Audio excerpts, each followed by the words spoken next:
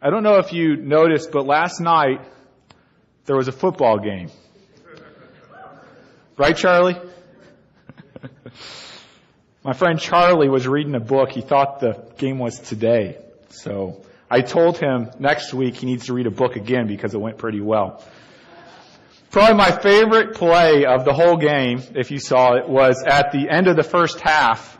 There was a interception by Tramon Williams. And he's just an outstanding talent. A couple of weeks ago, about a month and a half ago, and I've told some of you this story, but Tramon was in the midst of a contract negotiation in which he was wanting to extend his contract.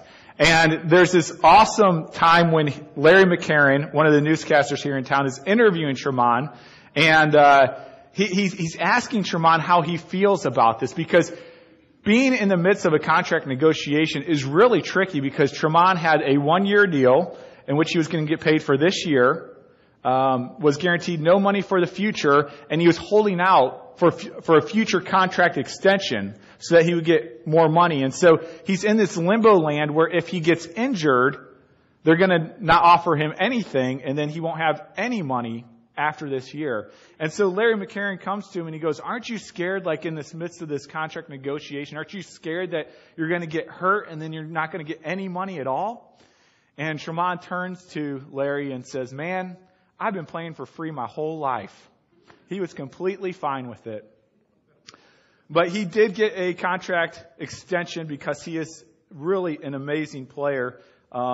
His own cornerbacks coach, I didn't even realize they had a cornerback coach, but his own cornerback coach said of him that he was the best coverage cornerback on the team. Even with Charles Woodson, a MVP from last year, he's the best coverage cornerback. And then he even said he's probably even the best coverage cornerback in the whole NFL. And so he has earned this money that he's going to be getting. And, you know, I sit and I look and I think, what is he going to do with all this money? I mean, now he's going, his salary jumped this year, for just this year, from $3 million to $14 million. And I'm sitting there thinking, man, what would I do with that kind of stuff, you know? Well, today we're going to continue to look at this awesome contract that we have with God. This contract in which He guarantees to pour out blessings on all who trust in Jesus Christ. And it's amazing because as you look at the book of Ephesians, the way that it's set up is Paul spends the first 2-3 chapters pointing out how blessed we are in Jesus Christ. And then he spends the rest of it kind of saying, what are you going to do with this wealth?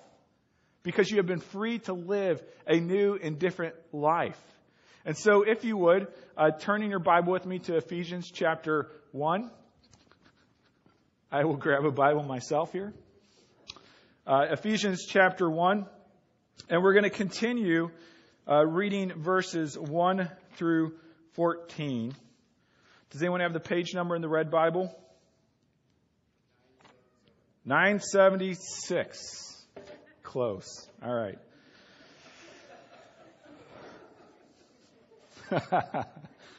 All right. Feeling a little punchy this morning. Ephesians 1 through 14. Paul, an apostle of Christ Jesus by the will of God, to the saints who are in Ephesus and are faithful in Christ Jesus, grace to you and peace from God our Father and the Lord Jesus Christ. Blessed be the God and Father of our Lord Jesus Christ, who has blessed us in Christ with every spiritual blessing in the heavenly places, even as He chose us in Him before the foundation of the world, that we should be holy and blameless before Him. In love, He predestined us for adoption as sons through Jesus Christ, according to the purpose of His will, to the praise of His glorious grace, with which He has blessed us in the Beloved. In Him we have redemption through His blood, the forgiveness of our trespasses, according to the riches of His grace, which He lavished upon us in all wisdom and insight, making known to us the mystery of His will, according to the purpose which he set forth in Christ, as a plan for the fullness of time, to unite all things in him, things in heaven and things on earth. In him we have obtained an inheritance, having been predestined according to the purpose of him who works all things according to the counsel of his will, so that we who were the first to hope in Christ might be to the praise of his glory. In him you also, when you heard the word of truth, the gospel of your salvation, and believed in him, were sealed with the promised Holy Spirit, who is the guarantee of our inheritance until we acquire possession of it, to the praise of his glory. Let's pray. God, as we mine the riches of this text that is so thick with the blessings that you have given to us, God, I pray that we would be overjoyed, that we would be changed, that we would leave this place more fully redeemed, more fully knowledgeable of all the ways that you have loved us, and that we would live in a way that would reflect the riches that we have in Christ. Pray this morning you would help us in understanding these things. We pray this in Christ's name. Amen. Last week we pointed out that in this passage, verse 3 through 14, even in the English it's 2 paragraphs, but in the Greek it's just one long sentence. One long sentence where Paul is exploding with joy, exploding with thanksgiving, and he's giving thanks because the Trinitarian God has poured out the riches of his love upon him. Just very briefly, let me show you how he talks about these riches. Verse 3, he says, the Father has blessed us in Christ with every spiritual blessing in the heavenly places. Verse 8 and 9, in Christ we have the riches of his grace, which he lavished upon us. Verse 11, it says, in Christ we have obtained an inheritance. And in verse 14, it says, the Holy Spirit is a guarantee of this inheritance. And so we are filthy rich. We are extraordinarily blessed in Jesus Christ. We have the love of this Trinitarian God poured out upon all who trust in Jesus. And through this passage, we see the work of the Trinitarian God, of Father, Son, and the Holy Spirit, applying this to us, accomplishing this, even willing it in our lives. Last week, we talked about how the Father predestines the riches of God's love. We also see in this passage that the Son achieves the riches of God's love, and that the Holy Spirit applies these riches of God's love to our life. Just to give you a brief summary of last week, which if you haven't heard the sermon, maybe it'd be good to go back and listen to it, because this is a tough and heavy subject to wade through. But we talked about how God has predestined riches of his love for us, that he has decided to pour out grace upon us, because in our own free will, we have all decided to run away from God. And he has said, I do not care. I am going to pursue you. I am going to love you, and I am going to bless you. And he does that towards us in his forever love before the foundation of the world. He has decided to lavish his love upon us. Today we move to the work of his Son, Jesus, in achieving the riches of God's love for us. As we look at this, we're going to look at 2 parts. The first is the route, and secondly is the riches. So we're going to look at what some of those riches are. But first, let's look at the route, the path that we receive the riches from God. And what we see through this passage is that it comes to us via union with Christ. Now, union with Christ is an awesome and amazing truth of Christianity that is often minimized and not talked about very much, because it kind of underlies all of the scriptures, especially in Paul's letter. It's a mystery in which we are joined with Jesus Christ spiritually into one body, and so we become one with him. The Bible illustrates this many, many times. I'll just give you a few. One time, Jesus says in John 15:5, I am the vine, you are the branches. whoever abides in me, whoever is united to me, whoever abides in me and I in him, he it is that bears much fruit. For apart from me, you can do nothing. And so Jesus says we are like vines and branches. We are grafted together. We are united to one another. 1 Corinthians 12 puts it this way. It says we are one body with many parts, and Christ is the head. And so we are united to Jesus as a body is united together, but we're also united to one another as different members of that body. And then I heard a preacher preaching on this once, and he put it this way. He said, union with Christ is kind of like when you get coffee, and you take creamer and you pour it in and you stir it up, and the two become one. And the reason why this is so amazing, the reason why this is so foundational is that when we are in Christ, when we are united to Christ, everything that is true of Jesus is true of you.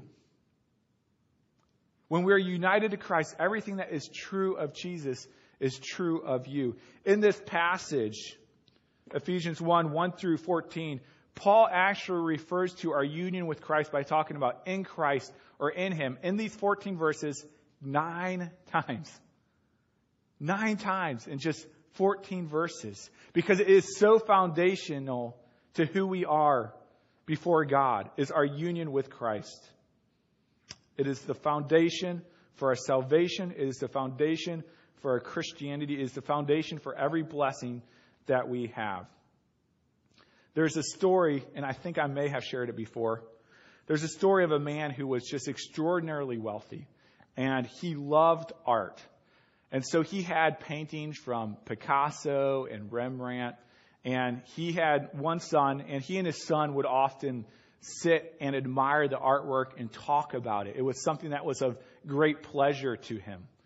Well, his son went off to Vietnam War, and he died in battle. And the man grew and finally passed away. When he had passed away, there was this auction for his art, and people were just ecstatic to come. I skipped a part. Before he passed away, a man came to his house and gave him a gift. And the gift that he gave to him was a painting of his son. A painting that this man painted because his son had died to save this man's life, the artist's life. And so he painted this picture of his son, gave it to the man, and the man put it up, and it was his most cherished painting. Okay? Now we go on. The man passes away. There's this art auction. And all these people come, and they're so excited about the Picassos and the Rembrandts and so on and so forth. And so the auction starts, and they start with the picture of his son. And they start auctioning it off. They start at $100. Nobody bids. They start going down slowly, $95, $90. Down and down it goes. And people are getting frustrated. They're getting angry. They're saying, move on to the good stuff. Move on to the good paintings, please. Finally, the painting comes all the way down to $10, and his gardener bids on it. $10. Going once. Going twice. Sold. The gardener got the painting of his son. The auctioneer sets down the gavel and says, the auction is over. People are furious. He says, in the will of this man, there was a stipulation that whoever bought the painting of the son would get all of the paintings. And so what we see is that through the son, whoever has the son gets all the riches, gets all the blessings. This is a picture of what we see here, that through our union with Jesus Christ, we get all of the riches. Not just Jesus, but everything that comes with it. Because when we are united to Christ, what is true of him is true of us. And so what we're going to do now, and this is actually spectacular, is I get the opportunity to tell you how rich you are if you are in Jesus Christ. If you look in verse 3, it says, blessed be the God and Father of our Lord Jesus Christ, who has blessed us in Christ. That's union with Christ. Who has blessed us in Christ with how many? Every spiritual blessing in the heavenly places. And so we have tremendous blessings, tremendous riches, because we are united to Christ. And here's the thing. Every Christian is united to Jesus Christ. This isn't halfway or partially. All of us who trust in Christ have all the riches of Christ. So I'm going to go through here, and I hope this doesn't seem like a list, but there's actually 11 riches that God throws out here for us. And there's far more in Scripture, but what we're doing is we're just opening the presents, right? We're opening all the things that you have because of your union with Jesus Christ. So let's start. Verse 1, he says that we are saints. You know, this is an interesting phrase that's used quite a bit today in different circles. In the Catholic circle, they will deem someone a saint. And the way that happens is a person will live an amazing life, be extremely generous and loving. They have to work a miracle. And then once they die, someone will bring this person or this person's memory to a committee and say, we need to make this person a saint. And so there will be this debate, and then after this debate, this committee will decide, is this person a saint? Is this person not a saint? And then you can pray to him, you cannot pray to him. It's this huge ordeal, okay? In the world, we'll say things like, boy, that person's really a saint, right? And what we mean is that they're really good, they're really generous, they're really loving. But when we read here in Ephesians and other passages in the Bible, saints are all who are united to Jesus Christ. Saints applies to all Christians. That everyone who is a Christian is a saint. Everyone who is a saint is a Christian. That's really an amazing thing, that through our union with Christ, we are literally, what it means is set apart. We are set apart from the things of this world, and we are set apart for God, for His use, for His holiness, for His love, for His blessing. And so we are saints in Christ Jesus. Secondly, we see we are faithful. It says, to those that are faithful in Christ Jesus. We're declared faithful before God, not because of our faithfulness, but because of Christ's faithfulness when we are unfaithful. And so God sees you forensically, judicially, as faithful. And He acts accordingly. And so what this means is that even on our worst days, even when we are utter failures, God can say, you're faithful. Because Christ has been faithful on your behalf. Now, there is a fuller meaning to this as well, that we are called as people who love God to not only be declared faithful, but to grow in faithfulness towards worshiping Him and serving Him. But we are faithful. Third, we see that through our union with Christ, we get grace, which is the unmerited favor of God. His loving kindness poured out upon us. And so we no longer get His wrath, but we get the riches of His blessings. We get peace. We're no longer enemies with God, but we are friends. And we are more than friends. We're actually children, as we will see. We are holy and blameless before God. In verse 4, it puts it this way, even as He chose us in Him, in Christ, before the foundation of the world. And it says, why? That we should be holy and blameless before God. And so it says God has poured out His riches and grace upon you, not because you were holy and blameless, but to make you holy and blameless before God, having Christ's righteousness applied to us. 6, we see we are adopted as children. God uses this illustration throughout Scripture again and again and again to tell us how much He loves us, how committed He is to us, that He has adopted us, and that we are not just servants, we are not just slaves, we're His child. I think of how much I love my children. We were gone for one night, me and some of the leaders here for a retreat, and coming back on Saturday afternoon, opening the door, waiting to go and give my kids hugs and kisses and wrestle with them and eat their belly buttons and all those things that dads are supposed to do. And God loves us infinitely more than that. And so we are God's children, one of the blessings, the riches that we have in Christ. Romans 8:15 puts it this way, for you did not receive a spirit of slavery to fall back into fear, but you have received the spirit of adoption as sons, by whom we cry, Abba, Father. In our community group, we have one guy, when we do our prayer time, he just says, hey, Dad. That's how he starts his prayer. Hey, Dad, we are children of the living God.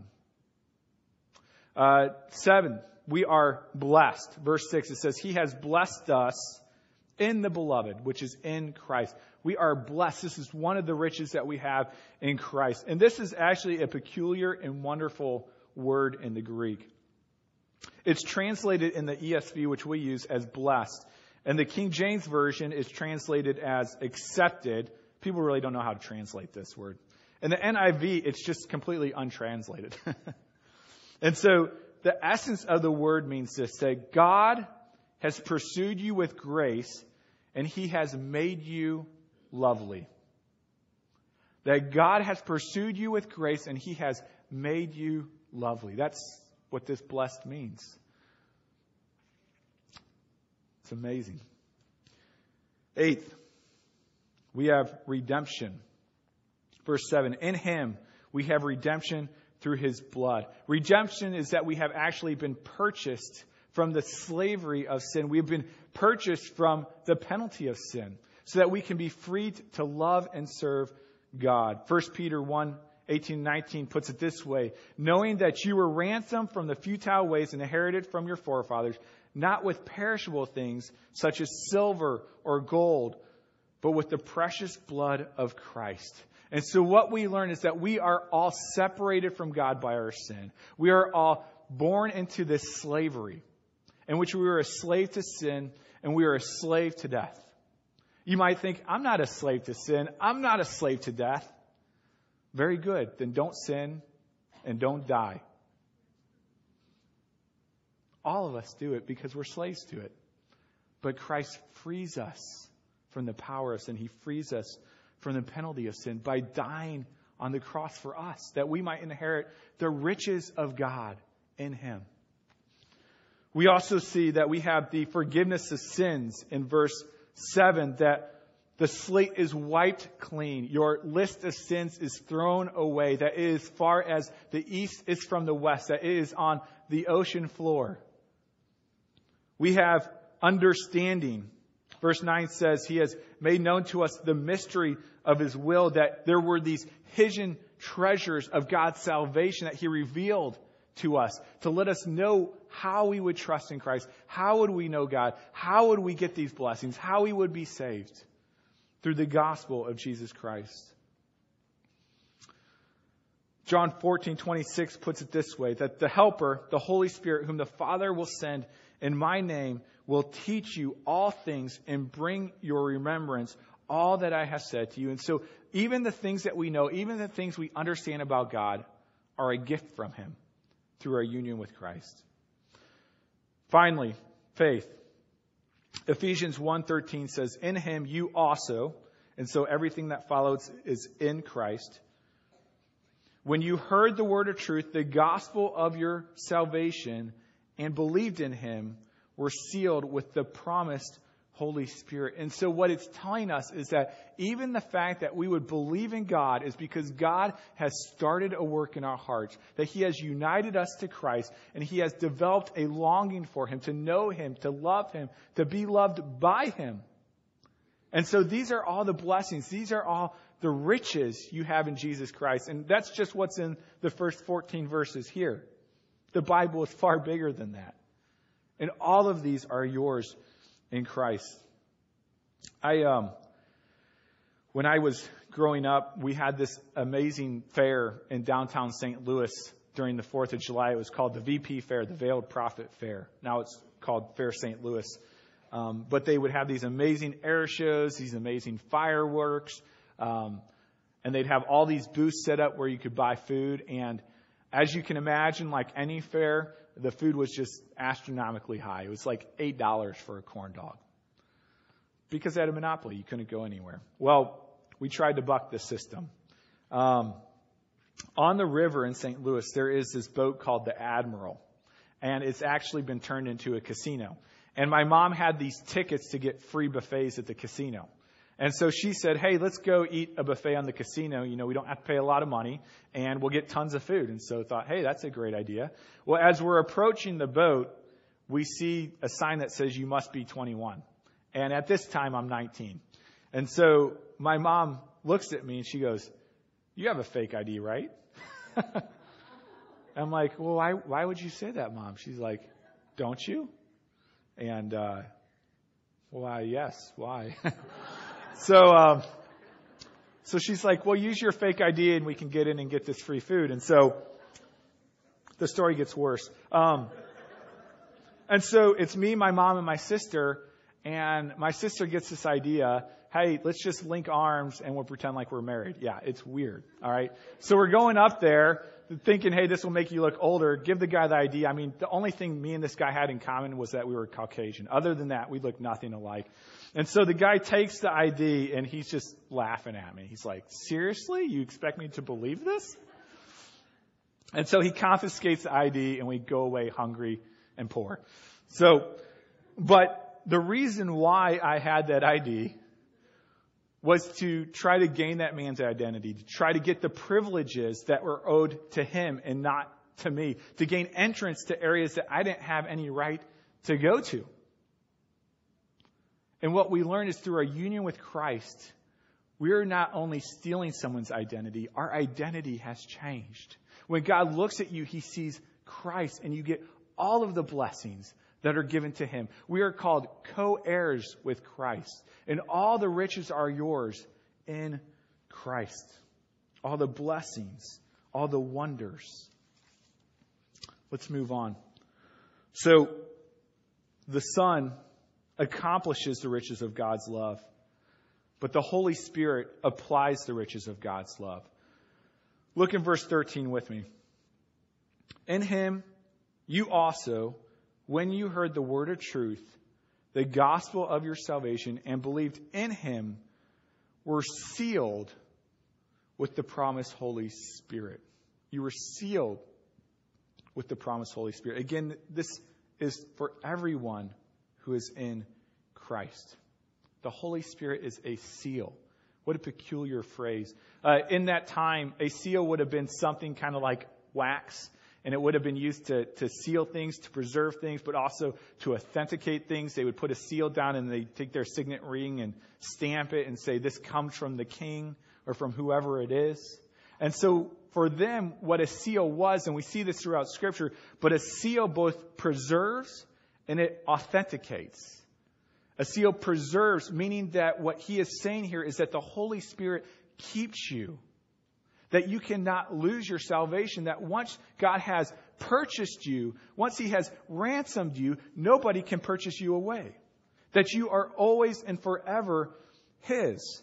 You know, we have these mason jars in our house, and we actually never use them for mason jars. We just use them to drink out of because we think they're cool.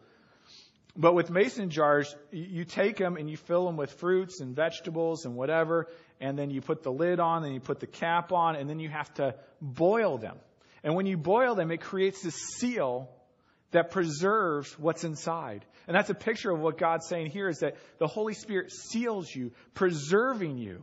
Sometimes this is called the perseverance of the saints, that the saints persevere to the very end. But really, it's the perseverance of God. It's the perseverance of the Holy Spirit who saves us and keeps us. And it's spoken throughout Scripture. Jesus talks about anyone who is in my palm will not be lost. Philippians 1:6 puts it this way, and I am sure of this, that he, not you, not me, he who began a good work in you will bring it to completion at the day of Christ Jesus. And so a seal preserves us. A seal also authenticates us. Think of it. You take out a U.S. dollar bill or 20 or 100, if you've ever seen one. Maybe there's more, I don't know. But on there is a seal, right? Usually a dead president, a building in Washington. Sometimes they have funky things that turn purple and green and whatever, right? They have all these seals on there, and it authenticates that it is backed up by the U.S. government, that it is indeed from the U.S. government. It authenticates it. That's the purpose of the seal. God says the Holy Spirit authenticates your salvation, that it can give you great encouragement, that as the Holy Spirit works in you, as you begin to love God more, as you begin to live more faithfully, more righteously before God, you are authenticated by the Holy Spirit. And so the Holy Spirit is a seal. We also see that the Holy Spirit is a guarantee. And this kind of flips everything on its side. Verse 14, the Holy Spirit who is the guarantee of our inheritance until we acquire possession of it. The guaranteed mentioned here is actually different than preserving. The guaranteed mentioned here is a down payment of the riches that are yet to come. And so here's what this means. You remember those 11 things we ran through? All those riches that you have in Jesus Christ? What verse 14 is saying is that's just the deposit. That's just the beginning. That's just the earnest money. Like when we get to heaven, all those things will be realized more fully. That we will have a peace that never fades. That we will not only be holy and blameless in the way God sees us, that our actions will actually be holy and blameless. That all those things will come to a full reality. You know, when we bought this house up here in Green Bay, we had to put down earnest money. And it was just a deposit of the riches to come. Of the fact that we get to move into the house, not just look at it from the outside, that we'd enjoy the sunroom and the fireplace and the backyard and the garden. God is saying there is so much riches yet to come. That what you have now is glorious and wonderful and awesome, but it's just a deposit. And so the Holy Spirit is a guarantee that there are greater riches to come from God. As we look and we think about how God has poured out the riches of His love to us, through Himself, through the Father, through the Son, through the Holy Spirit, something that Paul makes certain to point out here is why. Why did God do this to you? Why did God bless you so richly? And we see in a couple of verses here. If you have your Bible open, kind of follow along with me. Verse 3, it says the reasons why God has blessed us. Verse 3, blessed, meaning praise, be to the God and Father of our Lord Jesus Christ. Verse 5, He predestined us for adoption as sons through Jesus Christ according to the purpose of His will. Why? To the praise of His glorious grace. Verse 10, as a plan of fullness of time come, to unite all things in Him. So in other words, that Christ would reign victorious, that He would receive the glory and the praise. Verse 12, so that we who were the first to hope in Christ might be to the praise of His glory. Verse 13, in Him we were sealed with the promised Holy Spirit, who is the guarantee of our inheritance until we acquire possession of it. Why? To the praise of His glory. And so the reason why God pours out His riches and His grace and His love upon you is not primarily about you. It's primarily that He would get the glory, that He would get the blessing of showing the majesty of His salvation, of lavishing upon you riches and grace. This is radical for Americans. There was a man named Galileo. You probably know where I'm going with this. Everybody thought that everything revolved around the earth, that the earth was the center of the universe. And then Galileo had this audacious claim that the sun was actually the center of our universe and that everything rotated around the sun. He was told to recant of it. And when he continued to teach it, he was put under house arrest for the rest of his life. But what we learned was that he was right. That the world, the universe did not revolve around us, but we revolved around the sun. You see, all of our life is about the glory of God. It's not primarily about our enjoyment, although God helps us do that as we see it as a gift from Him. It's not primarily that God loves us, which He does deeply and immensely, but it's primarily about God's glory. And so we gather here this morning for God's glory, to worship Him. You go to you go to work for God's glory. You go and love your family for God's glory. You play, you're entertained for God's glory. It all points back to Him. Doesn't that change everything in your life if that's true?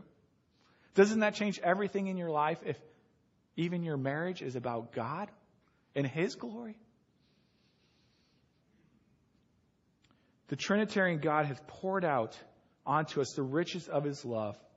The Father has predestined those riches of His love for you. He is working in our heart. The Son achieves the riches, and the Holy Spirit applies the riches of God's love to our heart for the praise and the glory of God. Let's pray. Lord God, we do indeed praise You and thank You. And we are so glad that You are glorified by saving people like us. God, I pray that we would have an understanding of how rich we are in Christ, Lord. I think many times it's not that we want too much, it's that we want too little. And we don't understand all the blessings we have in You, God. Lord, I pray that for me and for those in here, You would do this radical thing and help us put You at the center of our life. That everything would revolve to glorify You instead of to glorify us, God. Help us do this difficult but awesome and amazing and wonderful task of bringing glory to the amazing, loving, merciful God of the universe. We pray this in Christ's name. Amen.